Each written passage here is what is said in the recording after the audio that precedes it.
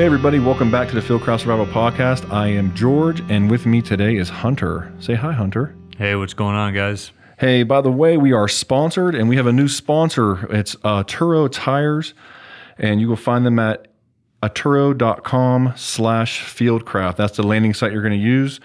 So, and I'll spell it out for you. It's atturo.com/fieldcraft. So when you buy 4 new Atturo Trailblade tires, you get a $75 gift card to either Bass Pro Shops or Amazon. So all you have to do is go to atturo.com/fieldcraft, buy 4 tires and get your free $75 gift card. And what they have in these interesting tires they have are called the Trailblade lineup.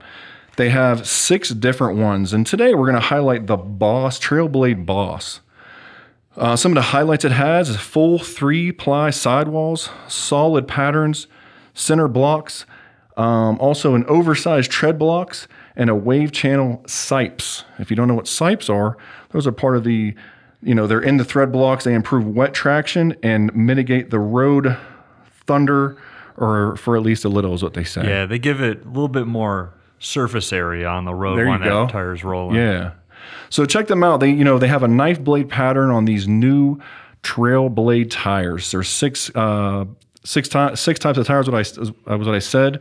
They have the Boss, the MTS, the M/T, the X/T, the ATS, and the A/T. So you got your all-terrains, you got your mud tires, you got your extreme, you got your Boss. Boss are the big ones, the big daddies. So check them out at atturo.com/fieldcraft. Buy 4 tires and you get a $75 gift card to either Bass Pro Shops or Amazon.com. Moving on, we have another sponsor is Killcliff. You can find them at killcliff.com. Hunter, what do you think about Killcliff? Have you been trying them out since you've been here? Yeah, I started trying them out, and I tend to like them a lot. I used them last night during my workout. I used one of the recovers afterwards. Nice. And, it's got all the good vitamin and minerals in there to replenish your body. B vitamins, electrolytes, no sugar.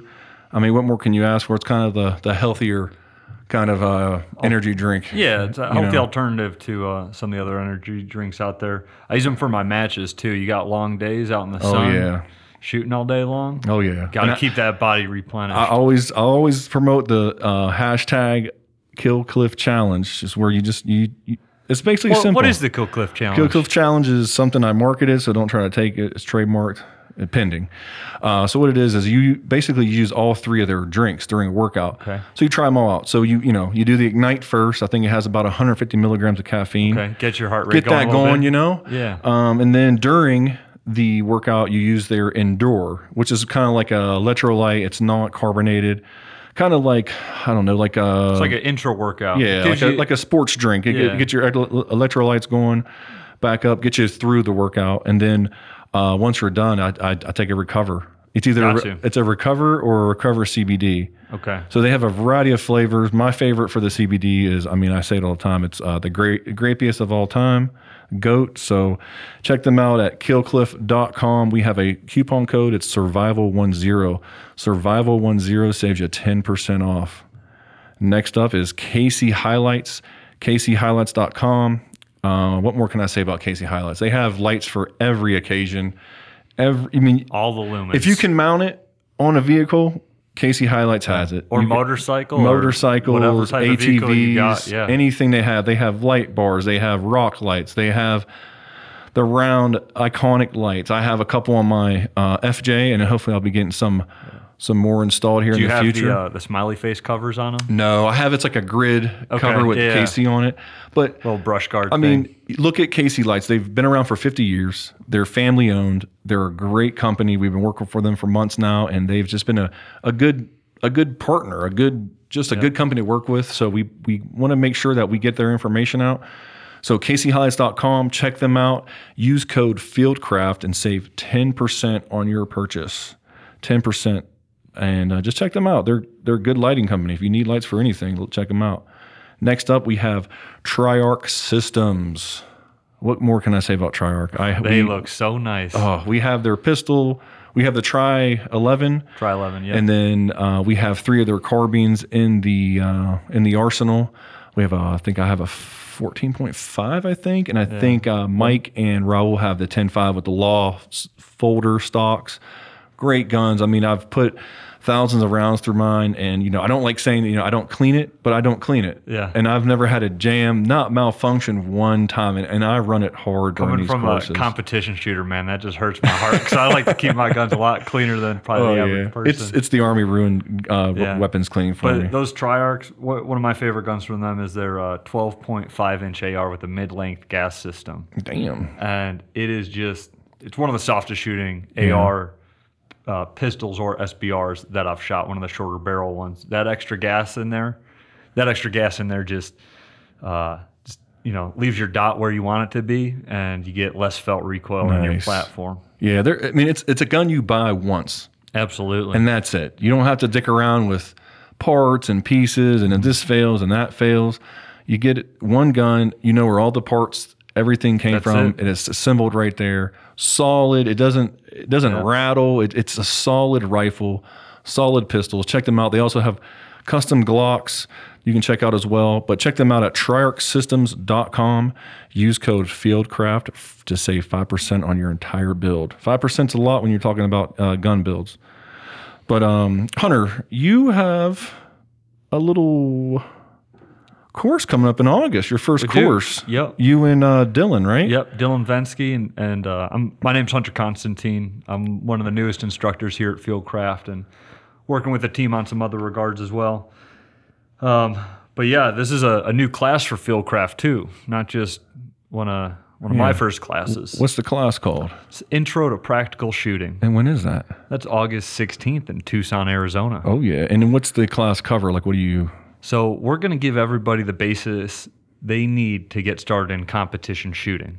Nice. Now, even if you're not involved with competition shooting or interested in it, it's going to help you become a better firearms handler. Mm-hmm. We're focusing just on firearm manipulation, and we're going to work to make you more proficient with your firearm, more efficient with it, and confident. Would this be good for like a kind of a, I wouldn't say newbie, beginner, but would it be like kind of is it intermediate, or can we bring a person that just started shooting out? Like, what do you think? It's going to be tailored for all aspects of shooters. If you're a master class shooter and you want to make GM, we can help you out. What's GM? GM is Grandmaster. That's the highest classification you can shoot in USPSA, and there's different classifications for all different disciplines, but our main goal is to get you into that next class. So if you're C class, we'll get you into B class. If you're A class, we'll get you to master. Nice. And if you're new and you have no idea, you'll understand how to shoot your gun. So you're going to go over, you're obviously going to go to fundamental safety, but you're going to go over like how to get involved in a competition and all the things you need. How you can sign up, what you need, and then specifics of the competition too, moving with your gun, draws, reloads, just anything involved with the manipulations. And I've taken classes from a handful of instructors, and I always learn something no matter what. I shoot at a very high level right now, and I still learn stuff. I learn stuff from D-class shooters when I go to matches. Yeah. They got a different mind, and there's a little nugget of information you can learn from everybody. Definitely. Yeah. So you always got to be listening. Yeah. So hey, check that out on the fieldcraftsurvival.com under the training section. It's when is it again? August 16th in Tucson, Arizona. Keep in mind, we only have 10 spots total, and some of them have already sold. Yeah, so get them limited. Fast. Yep. Yeah, I'll tell you what, our classes have been selling out crazy. I mean, I've been getting. I think we're sold out mostly for September, all the way till September. Yeah. So a couple spots here and there, but I mean, we're gonna have to start putting classes up further out in the future, man. We're going to have to do like 3. Or get more classes. Yeah. So, hey, but check it out. This podcast, we have a special guest. His name is James Davenport. Kevin got to podcast with him when they were out at Sawmill last couple of weeks ago. Or no, probably last week they were there. James Davenport works for North American Rescue. He's a former 7th Group guy. He got blown up a couple times. He tells his story, and it's very interesting. James is a very, very awesome guy, great stand-up guy. So enjoy the podcast. James, welcome to the podcast. Thanks for being on. Thanks for having me. Yep. So in true Mike Glover fashion, he just grabbed me like 3 minutes ago and said, "Hey, I need you to do this podcast." So he didn't give me a terribly great briefing on you, but he gave me the highlights, right? So former Special Forces medic, wounded in combat several times. And just from getting the 30-second highlight version of your thing, I was like, wow, this is going to be a good podcast, right? Pretty interesting. Not for you because you're the one who got blown up, and but it's good to get that story out there. Well, I hear that a lot. People say, well, it hasn't been really good for you, but I've always been of the belief that it's the trying times in your life that teach you the most about life and yourself. Absolutely. So I'm definitely not the same person I was before, but I wouldn't want to be that person anymore. Okay. So, yeah. Hard times build resilience, right? Absolutely. And you really see what you're made of when you go through tough times. So let's go back and talk about where you grew up, young life, and then what were your influences to join the Army? What drove you towards a career in special operations? And just go ahead and tell your story. So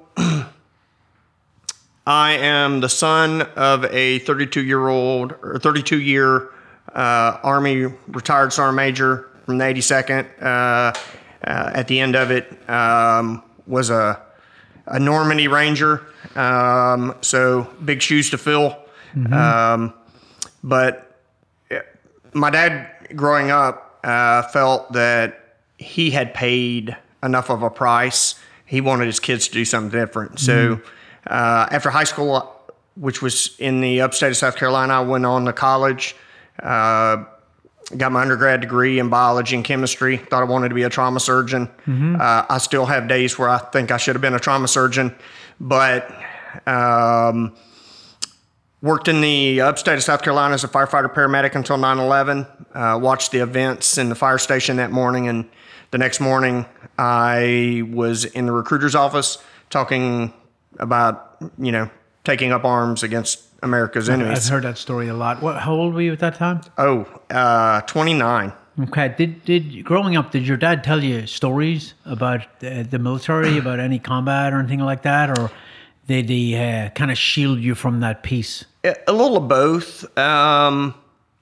He wouldn't get into the details, but it's hard not to pick up on it when you grow up the son of a Jewish guy. So, he was very proud of his service. Yeah. He just didn't want to burden me with the demons that he carried. And as a kid, I didn't really understand that. As a 48-year-old with an 18-year-old daughter, I completely appreciated it. Yeah. Today. I'm just interested because I'm very similar. I have a 19-year-old daughter, but does your daughter ask you about your career? She has in the past. The fortunate part about the community that we grew up in is my daughter knows closely many of my former teammates. And so if she wants to know something about Daddy, she doesn't ask Daddy.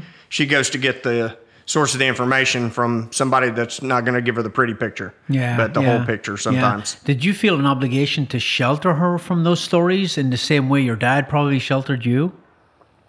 No. I certainly think it was different, I was born in the early 70s.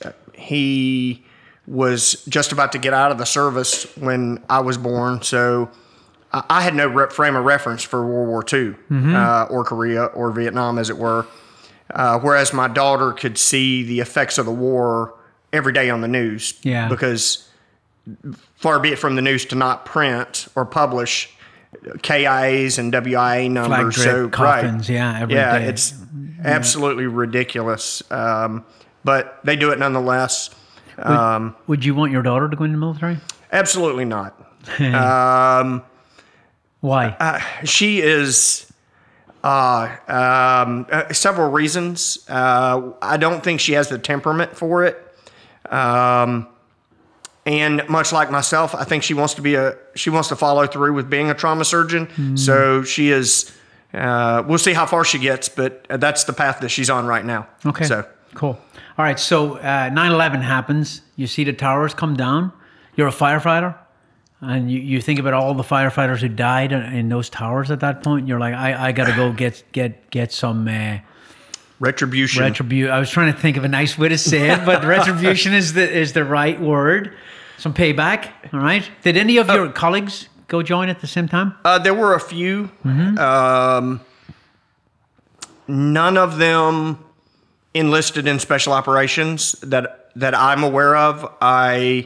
When I left the fire department, I left on a leave of absence because I ultimately enlisted as a National Guard SF 18 X-ray or initial enlistment contract to be an SF medic. I knew I would be coming back to the civilian side at some point. I just didn't know when, or at least I thought I knew then. As luck would have it, I never did.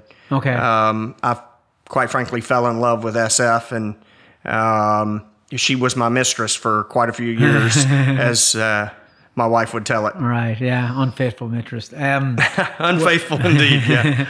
Why special operations? Well, a couple reasons. Aside from my dad having been a Diamond Ranger, and hearing the little bits about the men that he served with and them being a different caliber than the average infantryman during World War II, there was, I had done my own research, and if I was going to go to combat, I wanted to go with the guys who I stand the greatest chance of being able to help and them being able to help me and bring me home if God wills it. But why Green Berets? Why not Rangers or SEALs? Or So that's an interesting question. My reaction after 9/11 was, well, I'll just go be a Ranger, But I had a couple friends that had spent time in the regiment and had gotten out. And, of course, there's the stories about the E4 Mafia and peeing on people's toothbrushes. And at 29 years old, I just was not going to have it. Yeah, and that's a good point, yeah. If I was 24, 23, younger, I would have probably, my temperament would have been more amicable to it. But at 29, I was past the bullshit. Probably a good call. Probably a good call. Yeah, I agree. So you go in, you enlist 18 X-ray. I didn't even know they had 18 X-rays back then. I know they had them years ago. Like Brian, who you just talked to, was an X-ray like 35 years ago. But then they suspended the program for years and years and years. And I think they must have brought it back after 9/11. They did bring it back after 9/11, of course, and it's still alive and strong today. In the National Guard, they called it a Rep 63 program. I don't know exactly what that means for the National Guard, other than it's an initial entry contract, just like if you were going to Ranger Regiment, it'd be an option 40. Yes. So, but the vast majority of National Guard SF soldiers that come to SF later in life, that's the way they come in, is as a Rep 63. Yeah. So you did you pick 18 Delta, or did they give it to you? I think it's a little bit of both. The recruiter I talked to thought it was a perfect fit. I loved medicine, always have, and have been damn good at it. People don't understand. They think of a medic like a 68 Whiskey as an Army medic. You're a medic. In SF, you're an 18 Delta. You're a medic. You're a shooter first. You're an assaulter or a sniper or a breacher first, who just happens to be really, real well trained at patching holes and saving people's lives after the gunfight's over. Yeah. People don't understand that. They think medics do medical shit. Yeah. But yeah, you got the best thing you can do for a casualty is kill the fucker who's shooting at him. Right, absolutely. Continue to fight. Yep. We can patch up the rest of it later. Yeah. If you don't finish the fight, you just get more people dead. Exactly, yeah. And the medic on a ODA is the most vital guy. You can't leave the wire without a medic, and rightly so. Because can't deploy without one. Yeah. And that cross-training all the other team members on medicine is very important too, because you might get shot with the first round or blown up like you did. Yeah, it can't be overstated, the importance of cross-training. I was talking to Mike earlier today a little bit about my philosophy about training law enforcement officers or public safety as a whole, and how on the team, when you're doing cross-training, other SF guys are used to hearing medicine being talked about in the background, but you don't have that in public safety as much. And so a law enforcement officer could go a career and never truly understand, what a tension pneumothorax is, other than there's a hole in somebody's chest and air is going in both directions, right? So being a doctor on a team or a doc on a team comes with a lot of responsibilities that most people don't understand. Yeah. And frankly, the rest of SOF I don't think gets either. From places like Ranger Regiment, where a Ranger Regiment medic gets to focus on being a medic. And a medic on an SF team does medicine when he's not doing one of the other 24 tasks that he has to do that day. Task saturated. Right. So coming in as a 29-year-old, obviously a lot of other X-rays are probably like 19, 20, right? And you're the old man in the group. I know this because I was the same guy, right? I came in the Army at 29 as well. Yeah. Haven't been in the Irish Army. So they would call me Pops in basic training and all that. Yeah, I got the same stuff. You did? Yeah, it was... but it's hard for them to talk crap when you're crushing them in PT, and they can't catch you when you got a ruck on your back. It's satisfying. So, what did you think of selection? Did you find it difficult coming in as a civilian, or were you just so fit that you crushed it? I wouldn't say I was so fit I crushed it. I was in the upper 25% of my selection class. Yeah. Based on, I was one of those guys that would count the number of people that were there when you showed up from an event to figure out where your class standing was. Yeah. Having been a firefighter, working as a member of a team wasn't going to cause me any problems, I felt. It was the unknown of how many other people could get ahead of me and push me down the scale. We started selection with 435 guys. And after 24 days, the Sergeant Major walks out and starts calling off names.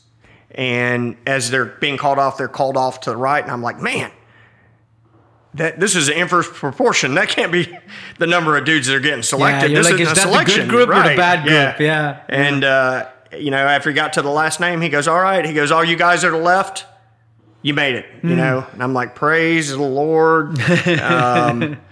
It was a very, it was a relief. Yeah. But people think, I made it, but that's step one. Right. Oh, yeah. Yeah. I talk to guys that are in the regiment now, seeing all the changes that are taking place, and there's this idea that it seems to be pervasive these days that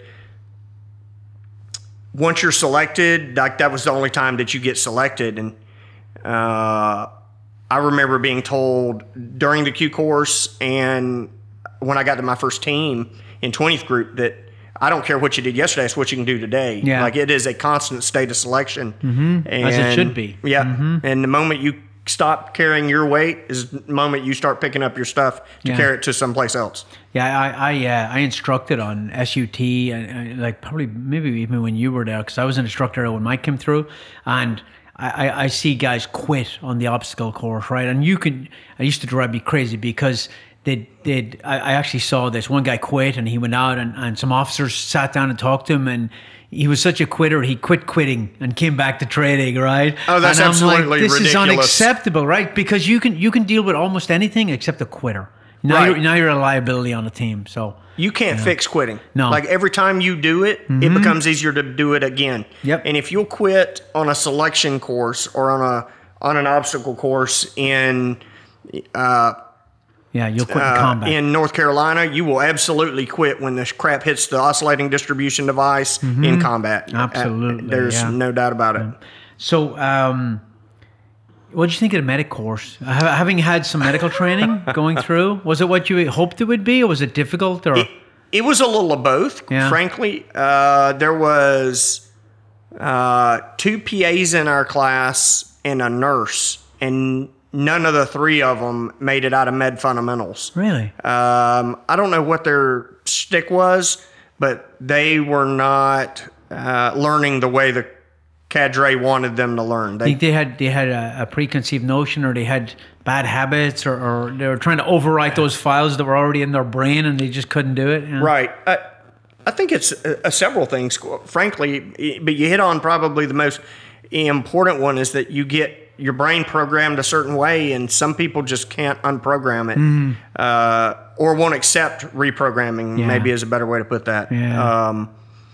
They think they know best, especially I've run into this with nurses in the civilian side and in the military side. They know it all. You can't tell them anything unless you got MD after your name, and a PA does not. But and kind of the same thing applies to those guys. You know, if you're a PA and you're going through SF medic training, there's a lot of at least the two guys that I had in my class, a lot of like I have an advanced degree, and you're basically teaching people to become paramedics, which is a misnomer, but I just think people take it for granted, you know.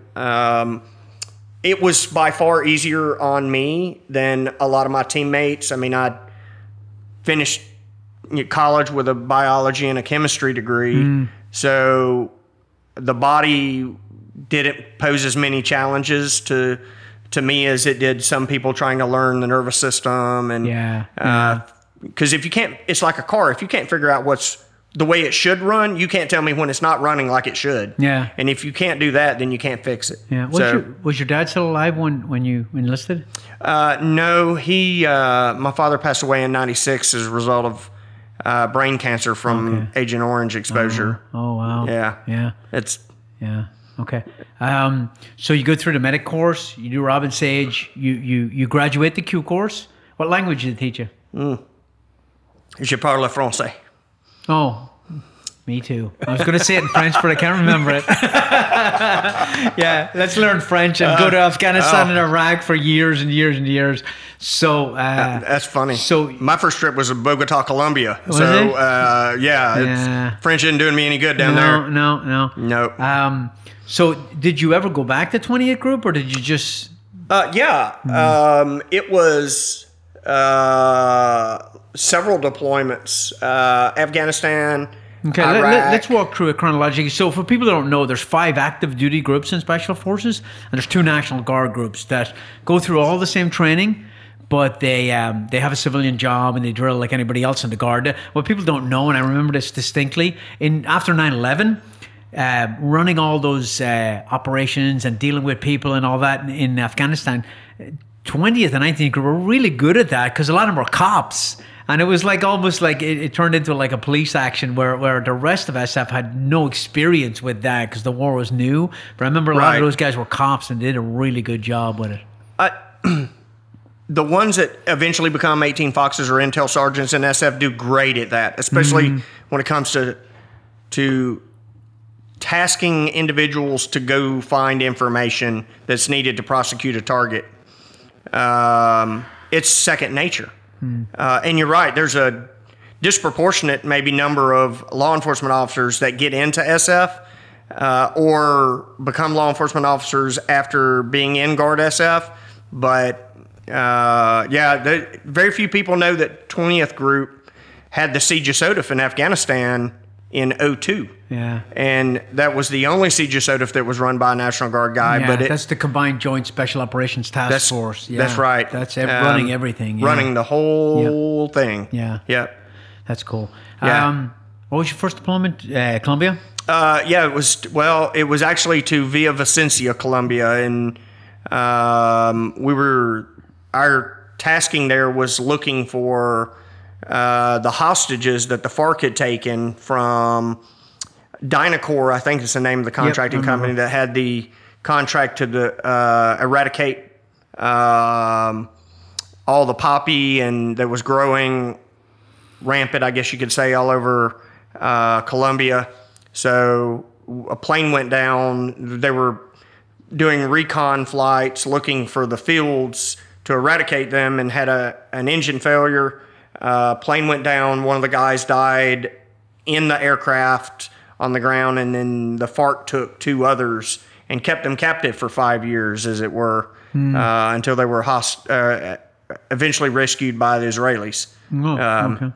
Using a Red Cross helicopter as an assault aircraft. Yeah, I think C-37 hit a couple of targets looking for them, right? They were chasing those guys down for a time. I remember that. Yeah. Yeah. Oddly, we had some C-37 guys bringing us chow as National Guard guys in the jungle, looking on recce teams, looking for the hostages, which was kind of interesting. Yeah. So. Were you working with a partner force down there? We got partnered. My team got partnered with the Lanceros, the Colombian version of the Ranger Regiment. Bunch of solid guys. Being here in America, you take it for granted how dark it gets in the jungle. Many of the lessons that we learned in Vietnam fighting in the jungle, as a regiment, as an SF regiment, we completely failed to carry forward. And they bit us in the butt quite a few times. We're not good. And when I say we, I see the U.S. Army, and I'm retired, so maybe I shouldn't say that. But the military, from my point of view, is not good at lessons learned. We repeatedly make the same mistakes. We drive into the same ambush zones that the Russians drove into in Afghanistan. It drives me crazy, but I don't know how to fix it, because you lose a lot of that subject matter expertise when guys like me and you move on, and the younger guys come up and they don't have that experience and they got to learn all over again. And we try to implement it into the Q course and into some of the training, but some stuff is lost. Absolutely. Oh yeah. There's only so much of the world you can put into Pineland. It always looks like east-western North Carolina, depending on which field team you're in, but. Conspicuously, it looks like North Carolina. Yeah. So, how long was that deployment? Oh gosh, that was 8 months. 8 months. Okay. Any crazy medical stuff that you have to deal with in the jungle? I've never operated in the jungle, and I hope I never do. There was a lot of lessons, like I said, that we had to relearn. One thing I was not prepared for was the mass amount of different bugs that you could possibly encounter. Yeah. I mean, everything from a flying thing that looked like a cross between a yellow jacket and a horsefly that would, if you took your hat off and sat it down, they would completely fill your hat. And then before you can put your boonie hat back on, that you got to shake them out of it, to at night when you take your rucksack off, you have to literally set it on like 3 mil black plastic to keep the brain fart time. The little bugs that eat wood. Oh yeah, like termites. Termites. Yeah. Like they would completely get in the kidney pad and everything around your rucksack and try to eat the sweat from your body out of or get it back out of the material. But they would be all over the place. The Colombians they would string up 550 cord in the jungle, and they had hang all their equipment on it, and then put foot powder on the ends, and the bugs wouldn't cross the foot powder. But it took us a little bit to catch on to that. But there's nothing that moves in the jungle at night except for bugs. Yeah. So that's interesting. Yeah. So you come back from that, you're still in 20 group? Yeah. Worked at our version of SFALC, Special Forces Advanced Urban Combat, as an instructor. Went to SODIC during that time. Jump Master. SODIC is sniper school? Special Operations Target Interdiction course. A couple other intel-driven courses, and then before I knew it, it was time to take a trip to Iraq. Okay, what year are we talking about? 09, 10. Okay. What, did you go to Baghdad? No, I was in Mosul. Okay. Up in northern Iraq. I've been there. I spent 9 months there. Oh, yeah. How was that? It was 05, so it was pretty bad. Yeah. Right. Woo. Yeah. It was a hot little number in that time period. Yeah, hundreds of IEDs every day. Yeah, snipers, a lot of stuff. So, were you guys working with a partner force in Mosul? We had the ERB, Emergency Response Battalion. the other name they called them was Mosul SWAT. Yeah. So yeah. it's kind of interesting when you have, here in America, we don't have a national police force, but in most of the rest of the world, not only do you have a military, but you also have a nationalized police force that don't work hand in hand in most places. Yeah, It's a fight over. Me and Mike trained the ERU in Baghdad, and we were told they were the equivalent of the FBI HRT team. They weren't, not even close. Boy Scouts? But yeah, it was, so working with the Iraqi counter-terrorist force was very professional. Intel was always great. We worked with these guys, and the intel was hit or miss. And we rolled up one target one night, and you breach a door, you go in and you look at the shock on people's faces. Oh, You're yeah. like, oh, this is the wrong target. Then we got to the end of it. It turned out the guy whose house it was had sold a car to the ERU commander that was a lemon, Yep, and right. he wanted to get some payback. So this prosecuting his is own targets. Yeah, this is a cultural thing, right? I'm like, good Lord. But anyway, yeah. It had probably surprised most of America to find out how much of that actually goes on. Oh, yeah. Or just mad at the neighbor because of the dog or the Yeah. music or didn't like the way he parked his car. Yeah, any number of things. Or they hit a target and then they're supposed to be looking for intel and they're stealing all the money and yeah. Yep. Oh God, Yep. man, yeah. How long was that deployment? 6 months. Okay. Yeah, how was it? Was it good? It was a good trip. We spent a lot of time going house to house doing the CQB thing that a lot of people that were enlisting around that time thought that's what SF was a DA-centric unit. And unfortunately, those people went to the wrong selection course. Yeah. By and large. Yeah, the last job I was in, my captain told me that he gets these young kids to come in and they get to their team. They're like, "Where's my MP5 and my black SWAT gear?" And that's not what we do here, brother. Right. Yeah. Because like I was in Baghdad in 06 and 07, and then in 08 we kind of pushed Al Qaeda out of Baghdad, but they all moved to Mosul. So Mosul was the hotbed in 08 and 09, and Baghdad had calmed down relatively a lot at that point, right? Yeah, it had. Mosul was relatively, what I would call relatively calm. There weren't near as many IEDs as in the couple years before. The FOBs weren't getting attacked. You didn't see insider work by and large. So it was dying. As it was dying down, though, it became a banking hub for Al Qaeda. So they just decided not to do operations where they're hiding their money. Yeah, I guess. Yeah, I guess. Yeah. Plus the surge cleaned up a lot of that stuff too. It did. Yeah.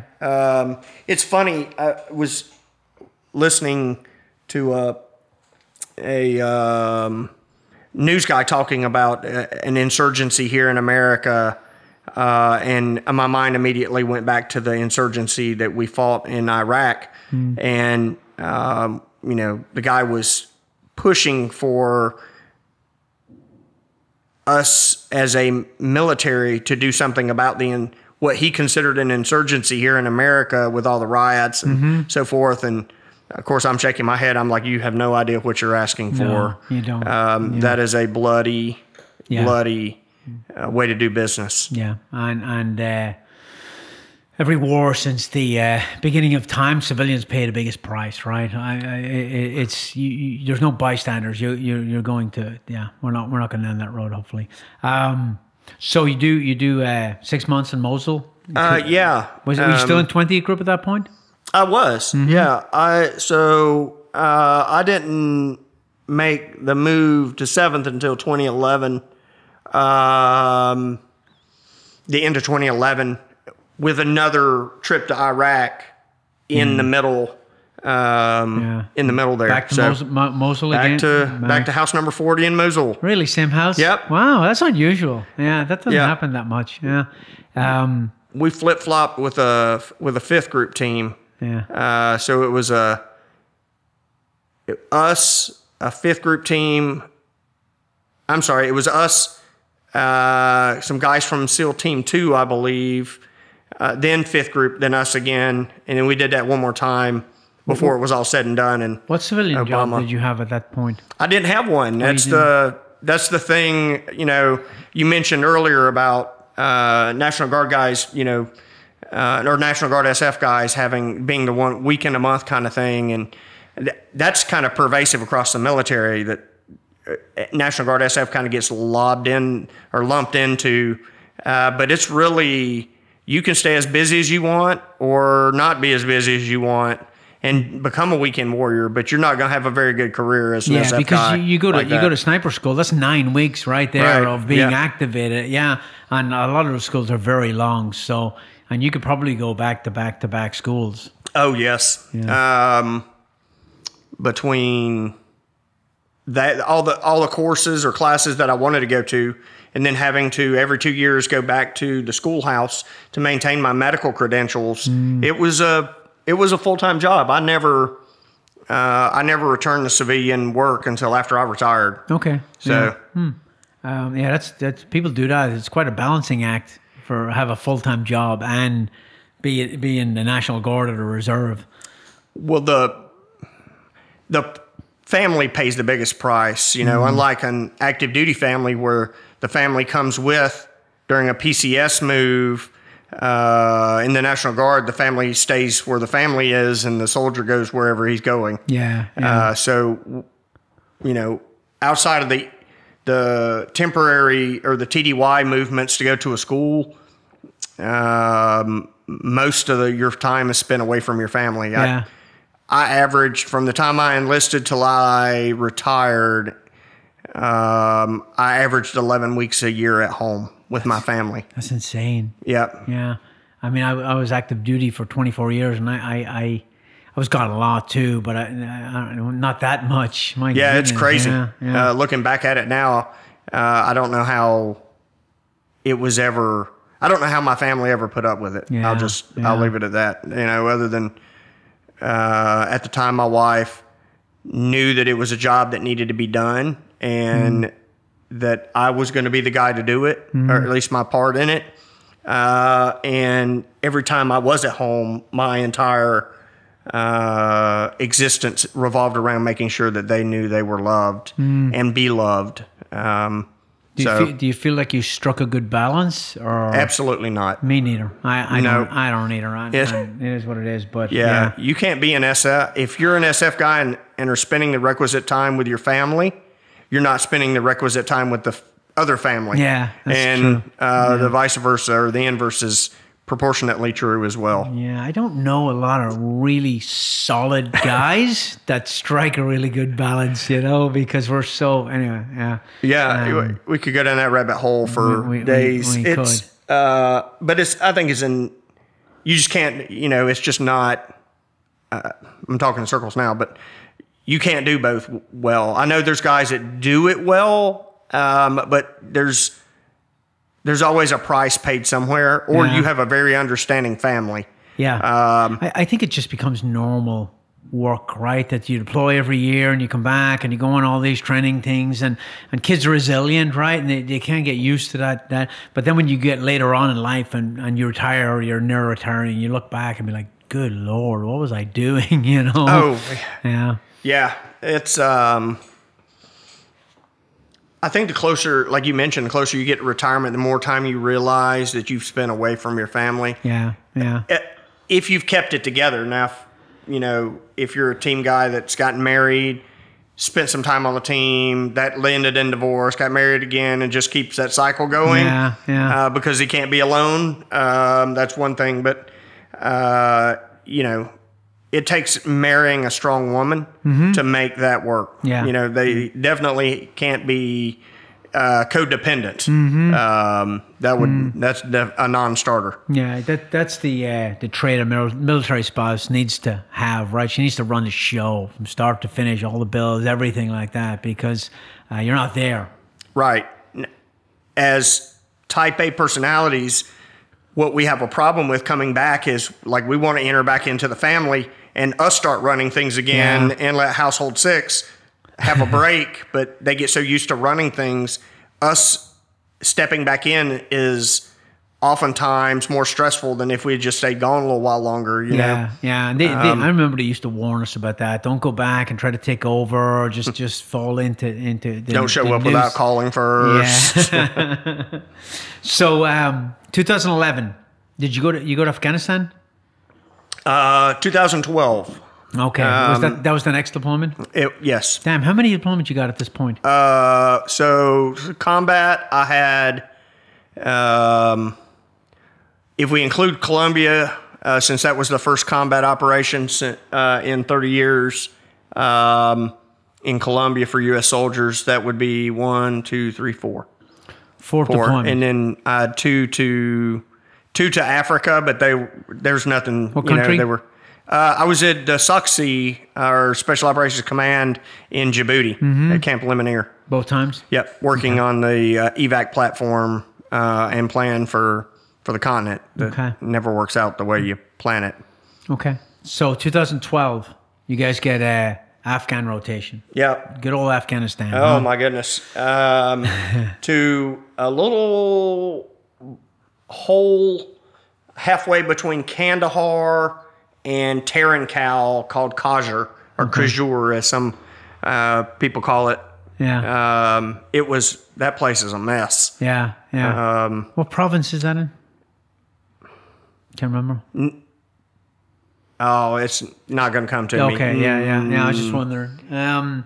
So you guys have were you working VSO at the time? Yeah. So we had a VSO VSO Village Support Operations. So this has been tried and it's been Vietnam. Right. It was tried by the French in northern Vietnam, and it always seems to end the same way. Right. Like we were going to reinvent the irregular wheel. defense guard. And That's what it was originally called. It looks like on paper, it looks like a really good plan. We're going to take over the village and we're going to give the Taliban nowhere to go. We're going to put Green Berets in there with infantry uplift probably, and we're going to own that space. How did that go? So clearly you've been to Kajur. Yeah, it did not. The team we replaced had a blue on green incident. What is that? Completely. What's blue on green? Oh, sorry, blue on green, where your partner force takes up arms against you. Yep. They were having a pre-mission briefing, and one of the guys picked up a PKM and killed 3 of the team guys, wounded another 3. Then what was left of that team was mentally in no shape to continue operations. Those insider attacks were devastating psychologically. Absolutely. Did you guys, without giving away TTPs or anything, did you guys train for those scenarios while you were doing a workup to go there? We did. You did, yeah. Okay. It's a very difficult thing to deal with because you can't be hand on your gun looking at everybody like they're the enemy because you're trying to build rapport, right? Right. And then because you'll crush rapport, you'll fail your mission, and you still might get shot in the back by some In the scumbag, process, right? right. Yeah. So, I actually have never dealt firsthand with that, but I know guys who have, and it destroyed teams. Like that survivor guilt for the guys that are left. Yeah. We've tried to put our finger on as much as possible the cause, or to do a root analysis to figure out, is it something we're doing, or is it inherent in the enemy? That they will find somebody that has a weakness to exploit, like a family member or like a ransom kind of piece. The taking video games into theater is one of the items that, when we did some root analysis at the group level of the incidents leading up to that deployment, they all had in common was guys who go out to the range, do training with their host nation guys, and then lo and behold, 5, 6 o'clock, the two would go their separate ways, and then the team guys would do whatever they needed to do to decompress, which is important. I'm not taking away from that, but if you don't spend enough time with your partner force that when they've slipped one out and slipped another one in, like you have no chance of being able to pick it apart, pick that thing out. And it's not like Green Berets are mistreating them or yelling at them. We're very, very well trained in building rapport and building relationships and working with an indigenous force and treating them as equals and being part of the team. We're very, very well. We're very good at that. And we're very well trained at that. So I've heard somebody say that before. Oh, they were mistreating them. They absolutely weren't. Yeah, I've seen no evidence of that in any of the post analysis. Mm-hmm. So that was that's interesting. I've never heard that before. So they weren't. So were they failing on the rapport thing if they were going their separate ways? To a degree, yeah. I think part of it is just as a culture gets accepted. Like you don't want to spend 24 hours a day with them because then you have no time to decompress. Yeah. Personally. Yeah. But the flip side of that, like there's a fine balance that needs to be walked. And oddly, that rotation, I was the only team guy to receive a gift from the partner nation force. And it's because I spent, before I got blown up, that is, the second time, which should not be the way you begin or end any conversation. But I was the only one that spent after hours time,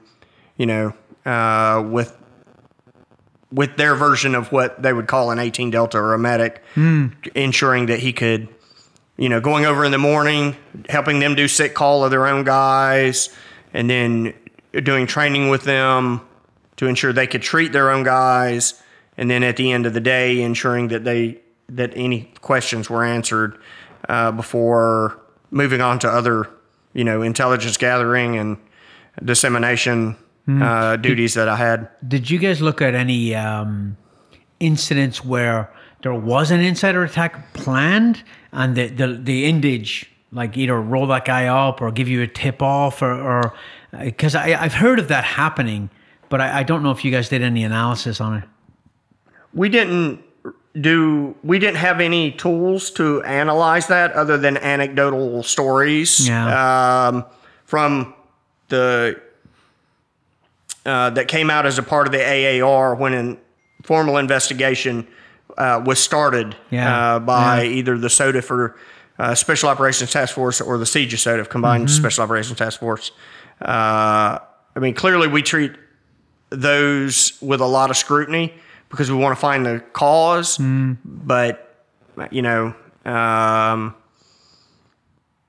oftentimes, when you don't have the guy to question about why he did what he did, it's hard to get to the root of it because you can't, unlike here in the U.S. where you have cell phone records, you know where the guys lived, you start building a line and block chart for all the associations. Like you don't have a lot of those tools there that we would have here during the investigative process. Is it mostly guys who infiltrated into that unit, or is it a guy who was turned by, or is it just a mixture of it? It's a mixture of the both of them. Yeah. The more often than not, it's they've put somebody or they've replaced somebody one for one, or they just add them at some point where a guy will go open the gate and let somebody come in. Well, they obviously get help from inside the unit. Is that the trip you got blown up on first? It is. Okay. It is. Tell me that story. Which one? If you can remember. The first time you got blown up. Let's talk about that one. So it's this is a direct correlation to command not leaving it to the guys on the ground to make a decision when a dude should be taken out. And so having said that... What do you mean taken out? Like, a guy is busy doing something, like digging up something. Oh, I got you, yep. And when you ask for permission to play whack-a-mole, you're told, well, how do you know he's not just a farmer? And you're like, it's 1 a.m. The sun isn't up. This drives me crazy, and I got to be careful. But the rules of engagement changed in Afghanistan. They went up and down and up and down. And was Karzai the president back then? I think he was, and he's a drug addict. And he yes. Was that the little phase where you couldn't do raids at night, and we're trying to put all these regulations on pipe hitters, and it just bullshit. Right. Yeah, I remember that. And then your white space, or white space being the area around your village stability platform, place where you live, starts to shrink. Yep. And then they have more freedom of movement than you have, and stuff never works out well for the team or any Americans thereafter. They plant IEDs where you can't see them. Set out ambushes. Yep. I mean, just a litany of. So that had been a interesting rotation up to that. Like I said, it started. The team prior to us had a blue on green incident where some guys got killed. Most of the team was either killed or injured, and then there was a patchwork team that was put in place to just maintain the white space that they had, which they couldn't do. And then we fall in, and it just immediately becomes almost a daily occurrence where we're either in a gunfight or something is getting blown up. There was a forklift outside of our front gate that we were going out to pick up some bundles. It got blown up, driving over an IED, and then I eventually, we were on our way to a village just north of Codger to talk to the local dude in charge, and we drove over 3 107 millimeter rocket rounds that were command detonated.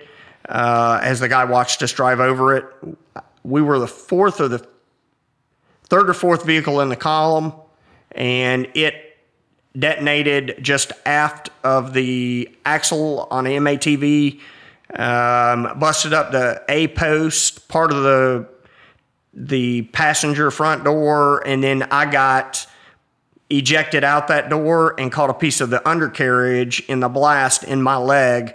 In my back of my left knee, as luck would have it, in the aftermath of the injury or the incident. Where were you sitting? I was in a TC seat. Okay. So the driver's front seat or passenger front seat.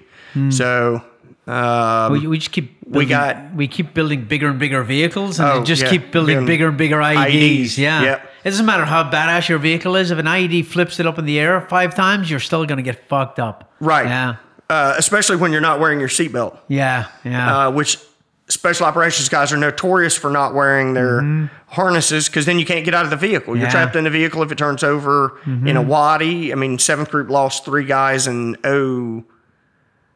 07 or 08. A vehicle rolled over in a wadi in Afghanistan, and 3 guys drowned in it. You know, that's not a place that I want to be. It's a horrible way to die. Yeah, absolutely. Yeah, I can't. yeah. That and burning to death. But what do you remember from the blast, if anything? The whole thing. Oh, really? Oh, yeah. Because you always talk to people that are like, I don't even remember going on a mission that day. Oh, yeah. It's weird, yeah. Yeah, I remember that. Got out of the vehicle. We ended up killing the guy with a flechette round from a Carl Gustav. Oh, nice. It turned into him in a pink That's a nasty way to die, but he deserved it. You're right. Yeah. He got exactly what he deserved. And then I got evacuated because I had an 8-inch piece of steel sticking out my back leg. And the gunner in the truck got evacuated because it shook his head up. That was like his 5th TBI, that was his 5th IED that he was in a vehicle. Yeah. Had been a Marine prior during the Iraq invasion, and he was just all kinds of shook up. Sometimes it's just luck, right? It's just the wrong place. There's no rhyme or reason to it. Not. You can't. We drove over. We were going in to do a village meetup, and we drove down this road, and we went in and we stopped, and the elder came out and he said, "Did you see that bomb on the road?"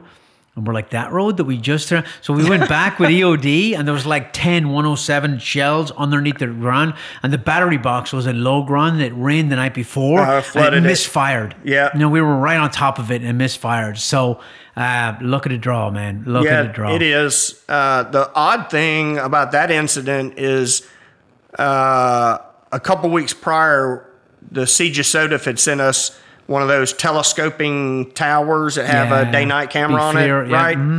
And so we watched them that evening dig up 3 107 rounds out of the ground.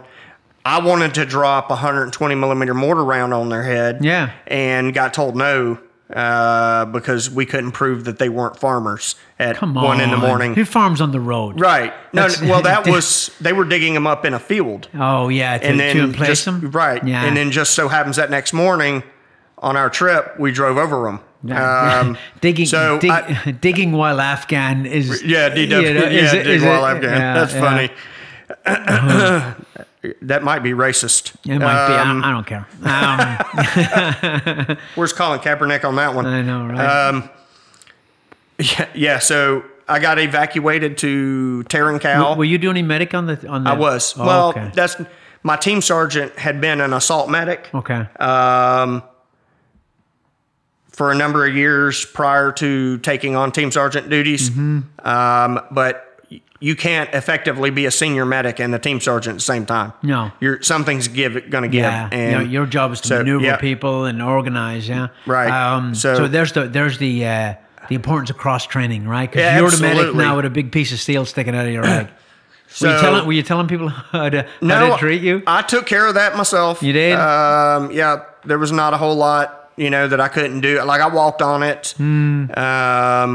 I got evacuated on a side-by-side back to the VSP and then called in Pedro and they came and picked me up and took me to TK. Did you have a lot of pain or did it not? Did the pain not kick in? Or No, it didn't hurt that bad. Did you give yourself some freaking candy for it? Nope. No? Really? Nope. Damn, nope, not that one. I take a knee on a pebble and I cry like a little girl, man. Yeah. Oh, that's horrible. Damn, I'm not sure I admitted that. That's it hurt, but it didn't hurt bad enough that I wanted to give up my firearm. If that bird was going to go down on the way back to Taran Cal, I wanted to be able to take care of myself. Okay. So I bandaged it a little bit and then just sucked it up for the ride. It took them maybe 45 minutes to an hour to get to us because there was a couple other troops in contact going on at the time and some other people that needed help far worse than I did. So I got to TK and TK was being run by NavSpec Warfare at the time, and Command Master Chief came in to see me, asked me how I was doing, if I needed anything. I told him that everything was, good to go, and was waiting for the surgeon to be done with me, orthopedic surgeon to be done with me, because my plan was to go down to the flight line, commandeer a helicopter, and take my happy ass back to Kajer, where my team needed me. And a little did I know that CSM Emil Alvarez, the battalion command sergeant major, had called ahead and had told the good command master chief to be looking out for one James Davenport, Sergeant First Class 1 each, and that I would probably try to escape custody, and I did try. So they let me go back I got sent back to the SOTF there at Camp Brown in Kandahar 2 days later, after a couple bandage changes, because it left a pretty open gash in the back of my left knee, popliteal area, that had to be packed every day. So you'd have to remove the wound packing from it, or packing material, and then pack more in, but not as tightly, so that the wound begins to heal from the inside out. Okay. And then over time, you just put less material in it until you can't put any material in it at all. Okay. Was there any permanent damage to your knee, or did you? Not from that, no. No. Okay. No. Yeah. Then again, I didn't get a chance to figure that part out. Okay. This is getting good. Let's keep going. It got good for somebody. I'm not sure. I don't know if good is the right word. Yeah, sorry. So I stayed at the SOTF for a few days until the battalion surgeon took his eye off of me long enough to get a ring flight, and back to Kajer I went. Was back with the team for 2 days. We'd gotten RPG'd the night and had gone out to dispose of some unexploded ordnance from RPGs. and I was had turned to move down an alleyway from to address some gunfire, and took off in a dead sprint. Had my carbine in my hands, had the Mark 13 sniper rifle system on a set of rucksack straps that I would carry on my back, and then I'd put my put my aid bag on over top of it, and deal with anything, out to about 400, 500 yards with the carbine, and then if I had to bring the bolt gun out, it was going to be a bad day for somebody for sure. Anyway, so I was in a dead sprint and stepped on the pressure plate on the near side. The device was buried in the center of a drainage ditch that I had stepped over probably 50 or 60 times in my time at Kaiser, and had nothing happen. But that day, I just happened to literally step on the sweet spot. Well, that's a TTP, right? You Right. get ambushed, and you have rings of IEDs around the position you're in, so you got nowhere to go. You're going to run into something, Right. And as bad as it is to drive over an IED, it's so much worse to step on. Oh my goodness. Yeah. I was in a dead sprint. Yeah. White boy had wheels, as my daughter's boyfriend at the time would say. But picked me up, tossed me 20 or so feet. I landed, sat up. I thought that an RPG motor had burned out and just fallen in the alleyway at my feet, right? Which is not uncommon. So I had no idea it was an improvised explosive device until after talking to my team sergeant after he got to me. So you were fully aware of what was going on? Oh, yeah, I was completely do you remember, awake. like, flying through the air and all that? Really? Yeah. Wow, that's I remember the fascinating. feeling. I remember the thought of where I mentioned about the RPG motor burning out. Like, that was my initial thought was, that feels like an RPG concussion. It wasn't. No. When you landed, did you go into medic mode or did you go into fight mode? Actually, a little bit of both. Yeah. So the blast had blown a hole in the wall adjacent to where I was, and I was taking a couple rounds through that hole. Now, initially, like, there was a whole bunch of ringing in my ears. Like, I've never been one to really like wearing Peltors, and so I had a little, like, lapel mic that had a one earpiece that went in one ear, and I kept an earplug in the That's other. what I did too. Right? Yep. I can't stand Peltors. Give me a headache. And so, my ears were ringing horribly bad. Looked down, I'm like, holy shit, I'm missing a leg. Just happened to look up over me and happened to see part of it hanging in a tree over top of me. Really? Yeah. What, So from the knee down or from above the mid knee? tibia, Oh, really? about middle of my lower leg down. Yeah. It is where it amputated it originally. Then you went into medic mode. Yeah. So it really wasn't bleeding, which followed everything that I had seen before then from high heat IED injuries. The heat from the blast cauterizes a large portion of the arteries. The other ones vasoconstrict to shunt blood flow, but they will eventually turn loose and bleed out. So applied a tourniquet. You weren't in shock? Nope. Really? I was in What shock do you that I'd gotten attrib- blown it up and what do you attribute twice that in to? 2 weeks. What do you attribute that to? Is that 8 hours mindset? and Is that the 6 minutes. fact that you had a lot of combat time? Is it the fact that you're medically trained and you knew what to do? Or is that just a personality thing, that the way you grew up? I think it's a little of a lot of things. Yeah. Like, I don't think that I can't point to absolutely one thing and say this is the exact reason. You know, I was talking to Mike earlier about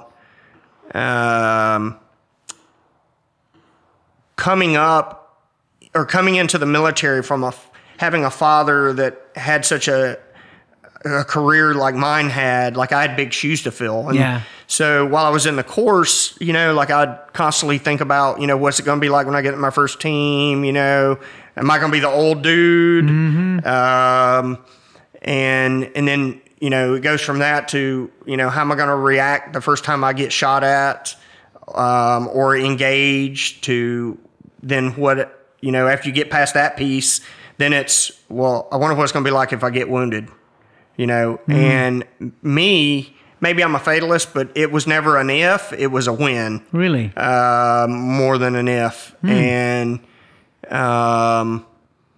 How do you deal with, because I know how I dealt with it, and I know how Mike and some of the other guys I work with dealt with it. How do you deal with combat and the fact that every time you take a step in Afghanistan, you might die or get shot or rocket attack? Rocket attacks are worse, right? Because you don't know where the fuck they're going to land. Nope. You're like, all right, if it's got my name on it, it's got my name on it. But how do you process that? Like, because you hear different things from different people, you know. I figure if it's my time, it's my time. I figure it'll never happen to me. Or you're like, it's not if, it's when. Right. So how do you deal with that? So, you know, everybody deals with it a little bit differently, but by and large, like, I felt that my beginning, and I still feel this way, that my life is predestined. You know, like, I have some control over small things, but the large pieces, like, God has those in his hands, and he knows the moment I was born when it would be the moment I die.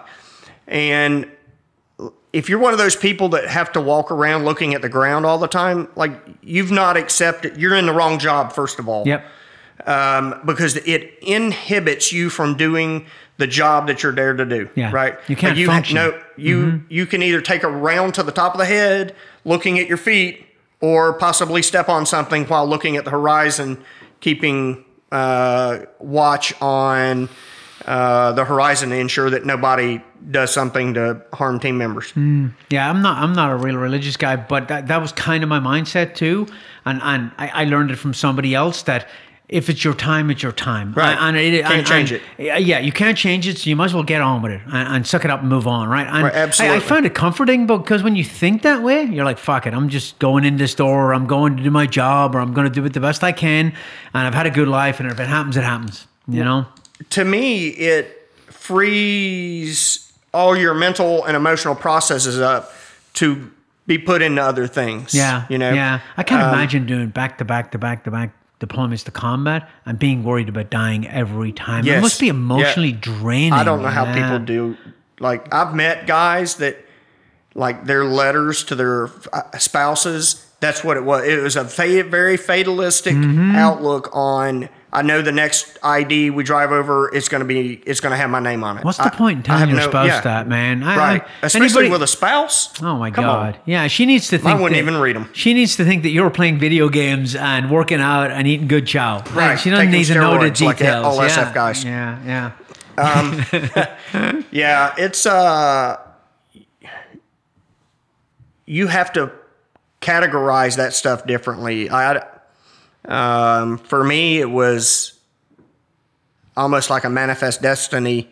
You know, when I die is predetermined, and until that time comes, I'm gonna put my left foot in front of my right, and keep doing what I know to be the right thing by the dudes I'm on a team with. See, they rely on me, and they never taught us any of that in the Q course. There was none of that. I don't know that can be taught. Maybe not. Probably not. Yeah. But they should be talking about mindset in some aspect, maybe, or maybe it's just that the guys who go to SF or SEALs or Rangers are usually pretty strong guys, right? They're usually pretty strong mindset of guys. Yeah.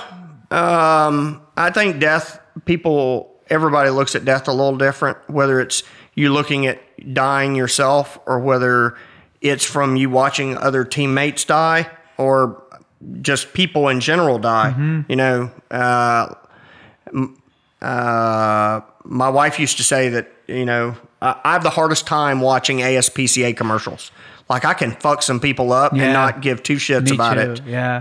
Especially here watching the news lately. But I digress. But I can't stand to watch people abuse animals. Or kids. Oh, or yeah. kids I will either. get all kinds of sideways. Yeah. And, but like that with combat, like people put that in boxes in their brain, hoping that they never have to open that box and deal with what's in it. I've heard my medic on my team years ago told me that PTSD hits people because the crazy part people don't understand. Like people go to Afghanistan, Iraq, and millions of people probably have served there, but 95% of them never leave the wire. They sit at these big bases and they do the same job they do in Fort Bragg or Fort Benning, and they sit in air conditioning, right? But guys like us go out every night. I've heard that, and you would know with your medical background, but I've heard that PTSD hits those people because it's like a fear of the unknown. They've never been outside the wire, so the fear of the unknown. Is that true or is that BS?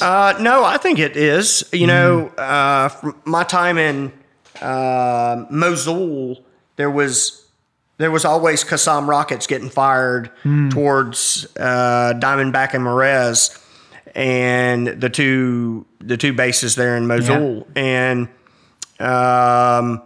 the Pogues, if you want to call them that. I'm sure somebody's being offended right now. Trigger warning. James is at it. But like the only thing they have to look forward to is green beans coffee and the air raid siren. Yeah. Those are the only two constants in their life. And health and welfare checks. Let's not forget those. But then it's a mad race for the bunker, you know, whereas we would go hit targets in Mosul, come back, and on Friday night it was steak and ribs night, and we'd eat and then climb up on the buildings and watch Qassam rockets get fired at our fob, and then play a drinking game to guess whether they're going to fall short, long, or a few times we had to run for the bunker, but by and large, it was, all fun and games. Like most people are like, oh my God, y'all are some sick people. You get used to it. You get kind of conditioned to it, So you're laying there, your leg is up in the tree. You put a tourniquet on, I assume. Back to pre-scheduled I got to hear the story, on the right? IED blast. Yeah, because you don't often talk to a guy who's like, I looked down or I looked up and my leg was in the tree. Yeah, I'm kind of cavalier about it. People are like, oh my God, how do you talk about, that stuff? Yeah. And I'm like, it's something that happened to me. It's healthy to talk about. Right. Yeah. Just like you have a car accident and you messed up your car. Mm-hmm. Like I don't look at my injury now. Yeah. Like much different. I didn't look at it then a whole lot differently. So I look up, I'm like, holy crap, there's part of my leg. Look back down. No, I'm like, yep, that is part of my leg because it's missing from where it should be. Scoot back, put a tourniquet on it, and then I went to push myself back a little bit further, and I happened to notice there was a snail trail of blood from my perineum or my taint. The blast, I was spread eagle over it when it went off, so the blast... it takes the path of least resistance. Right? Yeah, and it went right up through my perineum. People don't know that, man. It's so, Well, not to get off on another political hot button, but like people haven't thought about that when it comes to females, right? Like if you take a guy's reproductive ability, if I hadn't already have a daughter, it would have probably bothered me a little bit, but it wouldn't have been the end of my existence. I'd be like, well, that's, I get freebies. Yeah. Right? Yeah. But that's a big deal to females. Yeah. Exactly. By and large. I never thought of that. Yeah. And oddly enough, the week prior, we'd gotten measured, or the team had been measured for blast boxers. But, people ask me like, oh, well, don't you wish you'd have had them? I wouldn't have worn them. Really? Yeah. No. Yeah. Well, it's hard enough to get a freaking XF guy to wear his helmet, Right. My helmet's a New York Yankees ball cap. Yeah. And that's why I got blown up because I didn't get to take it with me. Yeah. Thank you, CSM Edwards.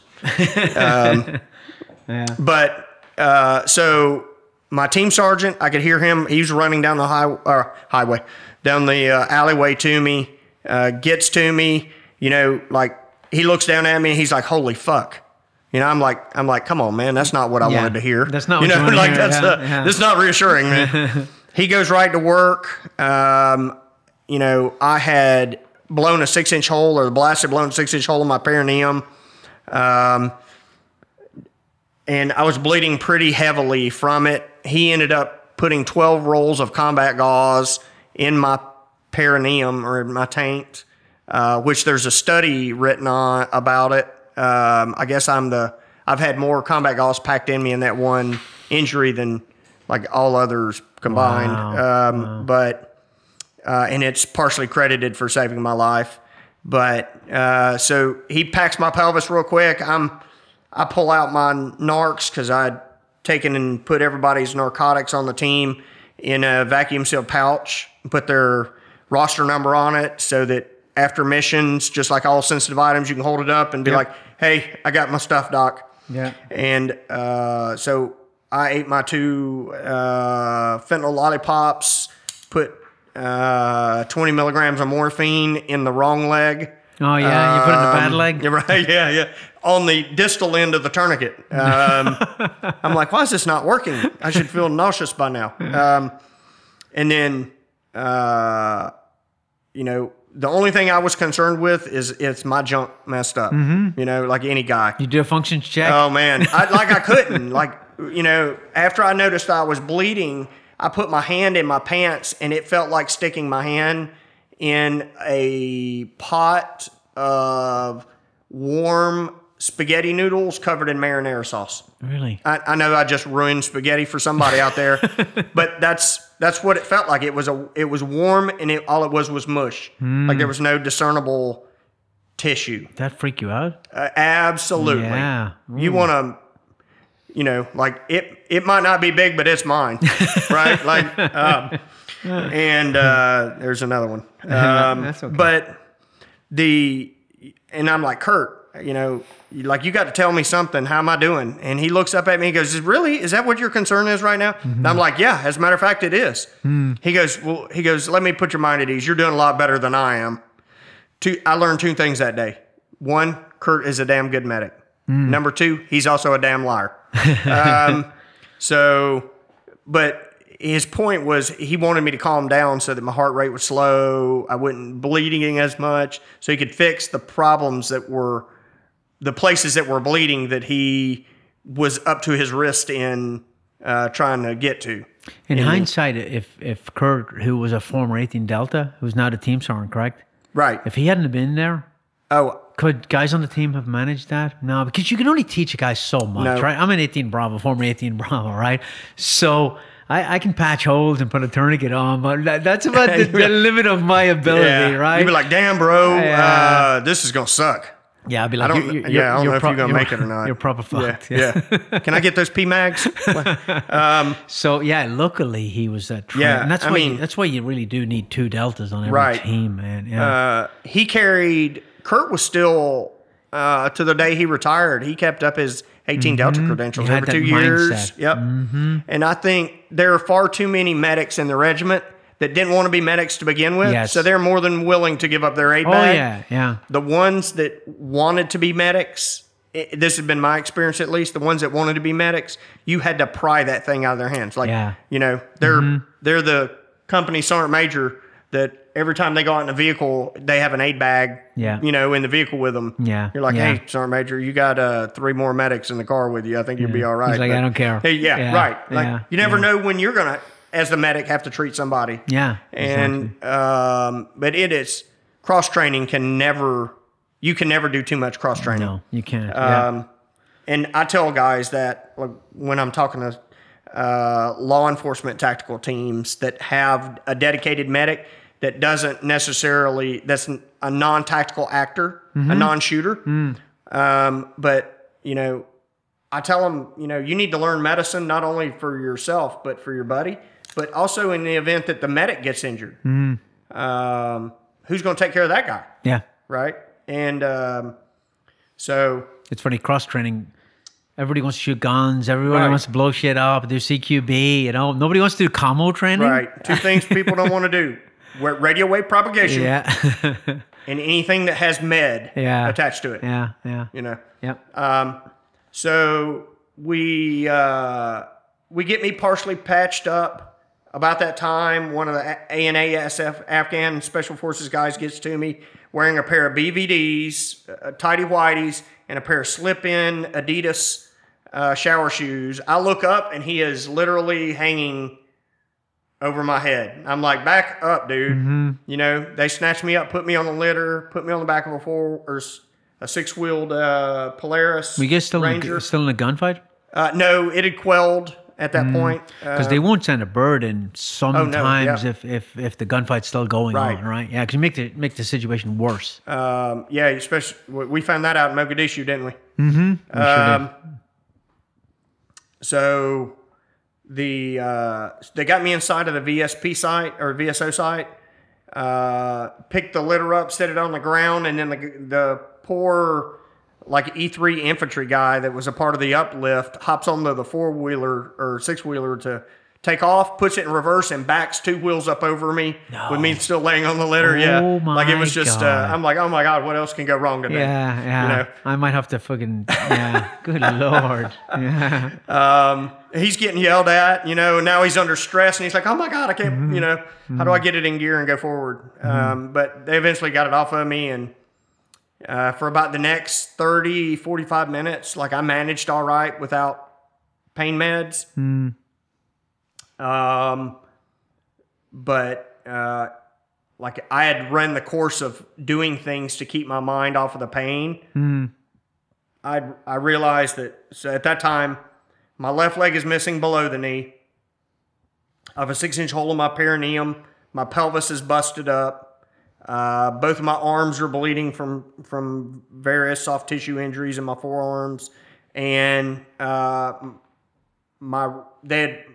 Team Sergeant had removed my pants. So I'm like laying there in a Cry combat top and no pants on. And my right leg was hanging on by soft tissue and soft tissue alone. Like there wasn't much keeping it attached to me. Wow. And for the next 7 weeks, the next 8 weeks, it was touch and go whether I would keep my right leg at all. They try to make you keep it, right? Where Right. it gets to a point where it's just better to take it off. Right. With prosthetics have come so far in the last 10 years even. Says a guy walking around on I two know. legs. I'm sorry. Yeah. But I do know people who Right. who No, drag I- the stump around for a year, Oh, and yeah. eventually they're like, "Fuck it, take it off." Just And take it now they crush everybody in PT, right? Right. So I don't mean to be. No, Yeah. I certainly didn't take it that way. Yeah. So I get eventually evacuated. Eventually got evacuated back to Tarin-Kal, Afghanistan, to the same Role 1 where I was 2 weeks earlier. Wow. Same surgical team. They roll me in. I'm making jokes. There was a lieutenant colonel, was an Air Force nurse anesthetist she was pretty smoking. And when I rolled in, she's like, Sergeant Davenport. She goes, you could just ask for my number, And I didn't have anything witty to say. I'm like, But they're going through the normal stuff. Hey, Sergeant, what's, first name, last 4 of your social, date of birth, how much you weigh? And I said, it's 235 this morning. I lift my left leg off the table. I said, but you could probably call it square 185 now. And about that time, the same SEAL Command Master Chief walks in and just breaks out and laughing about me joking about missing a leg. He goes, why is it that you're a Green Beret and not a Navy SEAL? And I said, because I don't have good hair.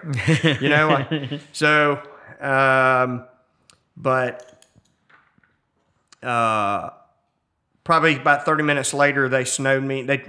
They rolled me between the ER and the OR in Tarin-Kal, which is nothing more than a curtain that separates the OR from the ER.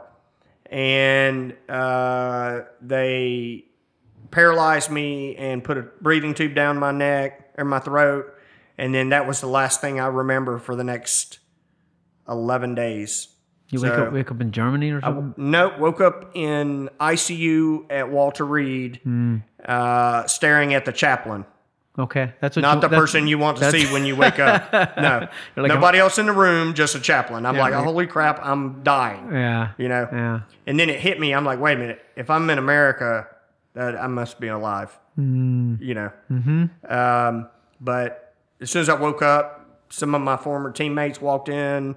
There was 9 dudes from my first SF team that had made the trip to Walter Reed to see me. My wife was there. Did they let you And that call was it. her while you were still conscious? Usually, sometimes they try to do that. They try to get you on the phone, Yeah. so you can tell your wife that, hey, I got blown up, I'm okay. You know, they didn't, you know. No, I left that to Yeah. my junior medic, who was at the SODIF at the time when I got blown up, and he called her on the phone. It was a Sunday morning, and he's like, "Hey, Tiff, this is Brandon." She's like, "Hey, Brandon." She's like, "I want to let you know that James has been injured." She goes, "Yeah, I just got off the phone with him like a couple days ago." Brandon's like, "No, Again. no, he's been injured again." She's like, "What?" Yeah. He's like, "Yeah, he's been injured again." And she goes, "Well, maybe it's a scratch like the last time." He goes, "No, it's not." Yeah. The only thing I can tell you is that he is definitely missing part of one leg, but he's pretty messed up. Yeah. And of course, he gets off the phone with her, immediately calls our former team sergeant, tells him what the score is, and then my team sergeant packed a bag. His name is Derek Cruz. He's still in 20th group. Packed a bag, got in a truck, and drove straight to the upstate of South Carolina to take care of my family. Mm-hmm. So, Did the regiment reach out and they have it pretty down? I mean, it was my rough in goodness. the early days, but Yeah. they have it pretty down pat now with dealing with families and all that. You know, casualty notification officers and helping the family through all this, right? absolutely. Yeah. There was SOCOM had an office at Walter Reed. It was a couple E6s and a master sergeant at the time. I think it eventually transitioned into a sergeant major position, but like they were Johnny on the spot. Like I was awake, like it probably wasn't 30 minutes, and they were standing in the room talking to me about what the process was going to look like. You know, of course, I'm trying to figure out why I can't move my left leg because when I went to sleep, I had a knee. Mm-hmm. When I woke up, I didn't have a knee. Did you have that phantom pin where you can? Oh yeah, feel, I still have. Oh, yeah, do you really? Yeah. I still have phantom pain. Yeah. So, but you know, I would spend the next 7 weeks going to the OR every other day, and that was the only relief. That was the only time that I got out of the hospital bed was for them to move me from the hospital bed onto the OR table and back to the hospital bed. Like they washed me. I took a bath in the OR. Like that was it. Like I was completely covered with a trash bag from my nipple line down, on wound vacs, bunch of tubes. I didn't see my daughter for 7 weeks because I did not want Yeah. in the event that something were to happen to me, I did not want her last memory of her father to be me lying prostrate in a bed with a bunch of tubes sticking out of me. Mm-hmm. But the day that I started walking again, she was at Walter Reed to watch me walk. And How long was that point to reteach yourself how to walk? I imagine that was a very difficult process.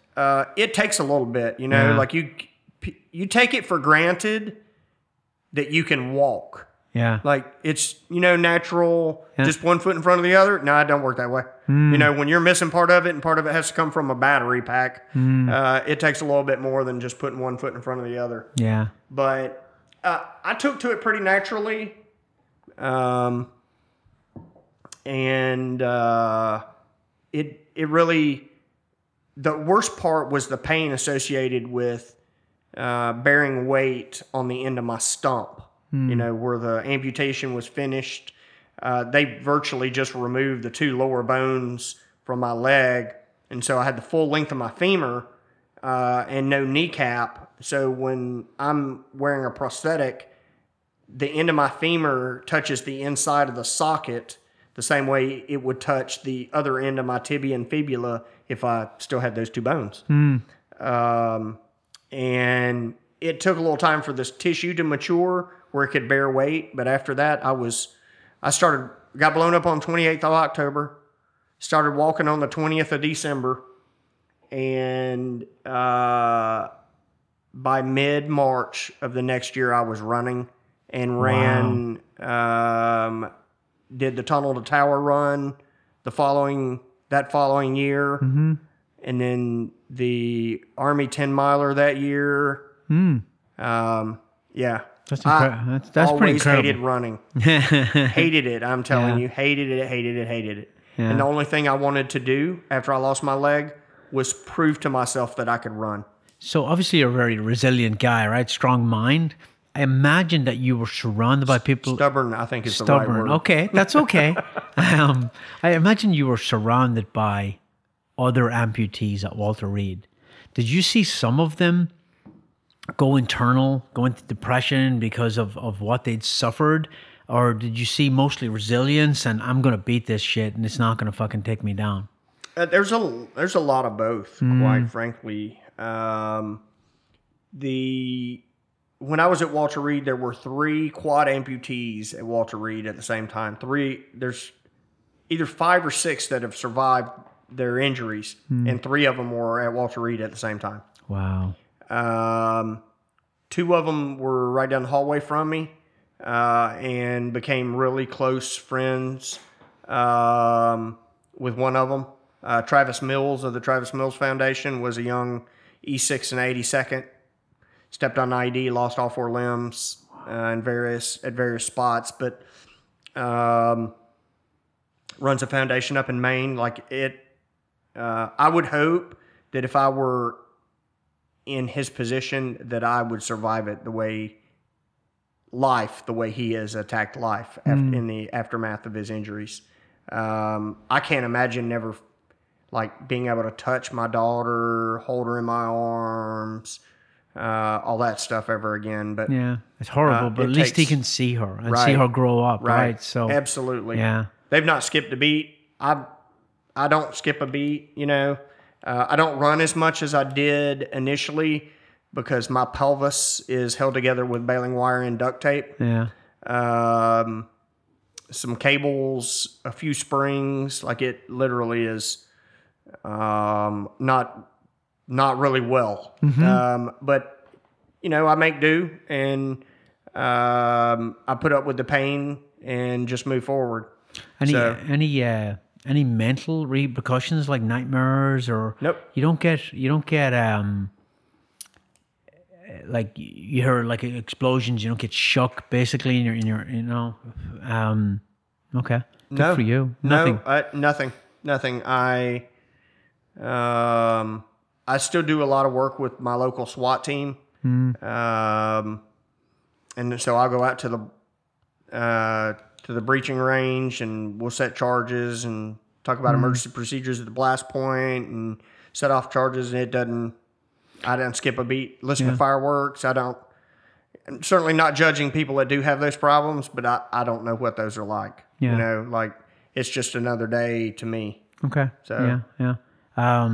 That's I'm so thankful. That's quite a story. Yeah. So how long again before you're running? It's like 6 months? From the time of injury. Yeah. Wow, that seems very, very fast. Yeah. I ran a 14:35 2-mile for my retirement PT test on 1.5 legs. Of course, I was taking it with some fully capable people that were getting out of the service because they had post-traumatic stress from non-existent injuries. And one of them told me that it wasn't fair that I had a spring on the end of my leg, that was cheating. Yeah. I'm like, wow. Yeah, you get a special leg for running, right? Right. Yeah. How many legs prosthetics did you get? It isn't a specific number. I had one for I have one for water sports, and I use the same one for my shower leg. Excuse me. And then I have a daily walking leg. What I consider my tactical leg is a little more robust. And then that I use when I'm doing SWAT training or medical training around NAR. And then, let's see, I have 2 running legs, one for sprinting and one for long distance. A biking leg for mountain biking. I think that's about it. Okay. I'm sure I missed something. Swimming? But yeah. Yeah, that's a water sport leg. It just yeah. it locks, the knee locks, so there's no whipping motion at the knee like you would have in a normal leg. But I'll get over it. Any it seems like a stupid question. Weightlifting leg. That was the one I lifted. Yeah, okay, I have one that I can. The ankle will bend forward, plantar flex, that will allow me to do squats. Okay. So it seems like a stupid question, but regrets, right? Because you some guys, and I think you're probably one of those, having gone through that trauma, and it probably taught you a lot about yourself, right? About your capabilities. And obviously, if you could go back and change it, you would, right? But do you look at it as a educational experience? Do you look at it like, I mean, how do you look at it now, looking back at it? Goodness.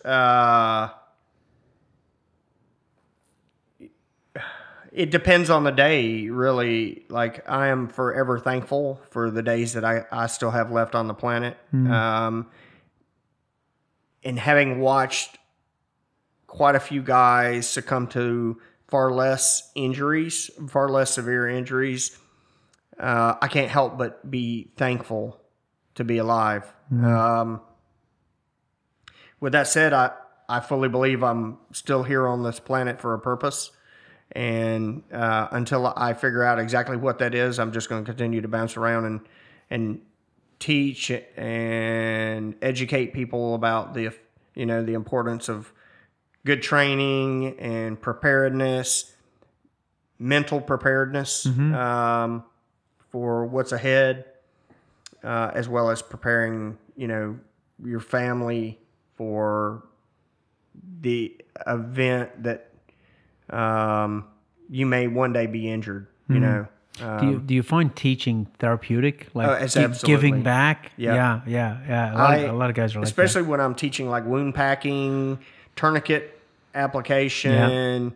I get asked all the time about how much time I spent applying tourniquets to myself, training, and I can't imagine, or I can't, looking back, pinpoint a time where I've ever applied a tourniquet to myself other than when I initially learned to use a cat tourniquet, right? Yeah. But I had spent so much time putting them on other people. Applying it to yourself at that point is, just another day at the office. Yeah. But yeah, it's I don't know that anybody can ever be ready for that incident, for something that comes so close to taking your life. So I'm sorry, go ahead. I was just going to say, but ensuring that if you're one of those people that engage in dangerous activities on the tactical side of things, whether it's in the military or in public safety, like, you need to prepare your family in the event that something were to happen. Yeah. And you need to ensure that you have put everything in place in the event that, you die, and you want things to happen a certain way. Because if you don't, they may not happen the way you think they will. So you work for North American Rescue now? I do. Yep. What do you teach for them? No, I work in public safety sales. Okay. But I do a lot of teaching. Yeah. So, yeah. What's public safety sales? So the business model is broken into three big pieces: the Department of Defense sales, international sales, which is anything international, whether it's military or public safety, and then there's domestic public safety. And then the public safety piece is broken into law enforcement, fire EMS, tactical EMS kind of stuff. So that's awesome. Yeah. I know Mike talked to you about teaching some courses for us for some medical courses. So I'm going to sign up for them myself, because you got a wealth of knowledge, and you're obviously you're really, and you've been there, done that to yourself, right? Yeah, people always want the stories, Yeah, I know. I teach for the University of Alabama Medical Center in Birmingham. Yeah. And a few other people. And I'll get a class full of folks, and there's nothing worse than signing up for like a tactical medic class and somebody just want to read statistics to you. Yeah, You know, that's yeah. absolutely a waste of time. Yeah. But you get to telling stories and people, you know, like they lean forward in their seat. Yeah. And then you're like, oh, you're just listening to the stories. Yeah. Yeah. There's an application at the end of this story. Yeah. So you need to be prepared for that. Cool. Well, you got quite a story, man. You're obviously a strong guy and an inspiration to a lot of people. So, thank you for your service and thanks for what you did for this country and you sacrificed and really appreciate it. I was just doing what God built me for. So, All right. Thanks, brother. thank you. Okay.